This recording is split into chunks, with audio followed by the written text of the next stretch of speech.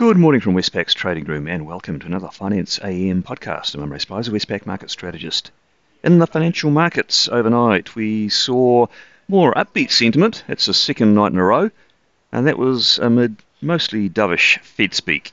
The S&P 500 is currently up 0.5% on the day and near the all-time high, while the defensive US dollar weakened for a second consecutive day. Bond yields fell slightly. In the currency markets, the US dollar index is down 0.3% on the day, with the defensive currencies again underperforming.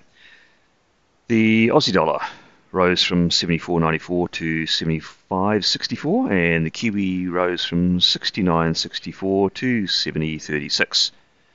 Interestingly, the Aussie Kiwi fell. It normally rises with positive risk sentiment, but it fell from 107.85 to 107.45.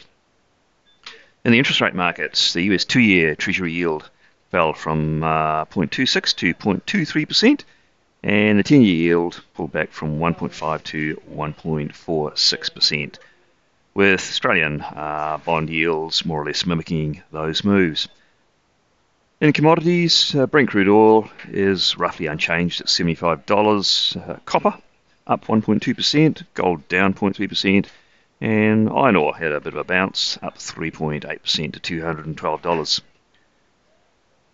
The economic information out overnight was of no moment for markets. We had second, third tier data, existing home sales, which fell for the fourth consecutive month. Those headwinds from low inventories and high prices continued away.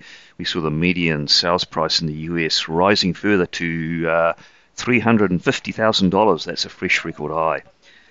The Richmond Fed Manufacturing Survey rose further to the highest level since October, and getting close to that all-time high, although the components were mixed, as you'd expect, with supply chain disruptions, labour issues, and rising commodity and input prices.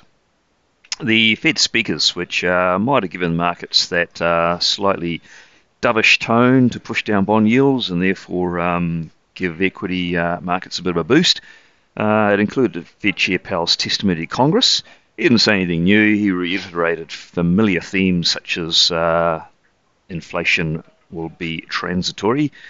Williams was out yesterday, so he just repeated his expectation that the labour market is a long way to go before normalising. We heard from a couple of fresh ones, Daly and Mester, who both sounded more on the dovish side of things.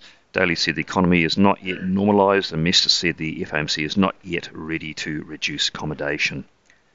So really nothing there to enhance the narrative that the Fed's hawkish shift last week is in full swing. On the day, what's out that could be market moving? Not a great deal. In Australia, we'll hear from RBA Assistant Governor Ellis, who speaks to a business group. Otherwise, not much out down under. We get a raft of manufacturing and services PMIs for many countries around the world, including Australia, US and Europe. In the US, we'll get second-tier data, US new home sales, and in Europe, we'll hear from ECB President Lagarde, and that's pretty much it. I don't think any of that's going to be a great ruffler for markets globally. So that's it from me today. Thank you for listening. I'll be back again same time tomorrow morning.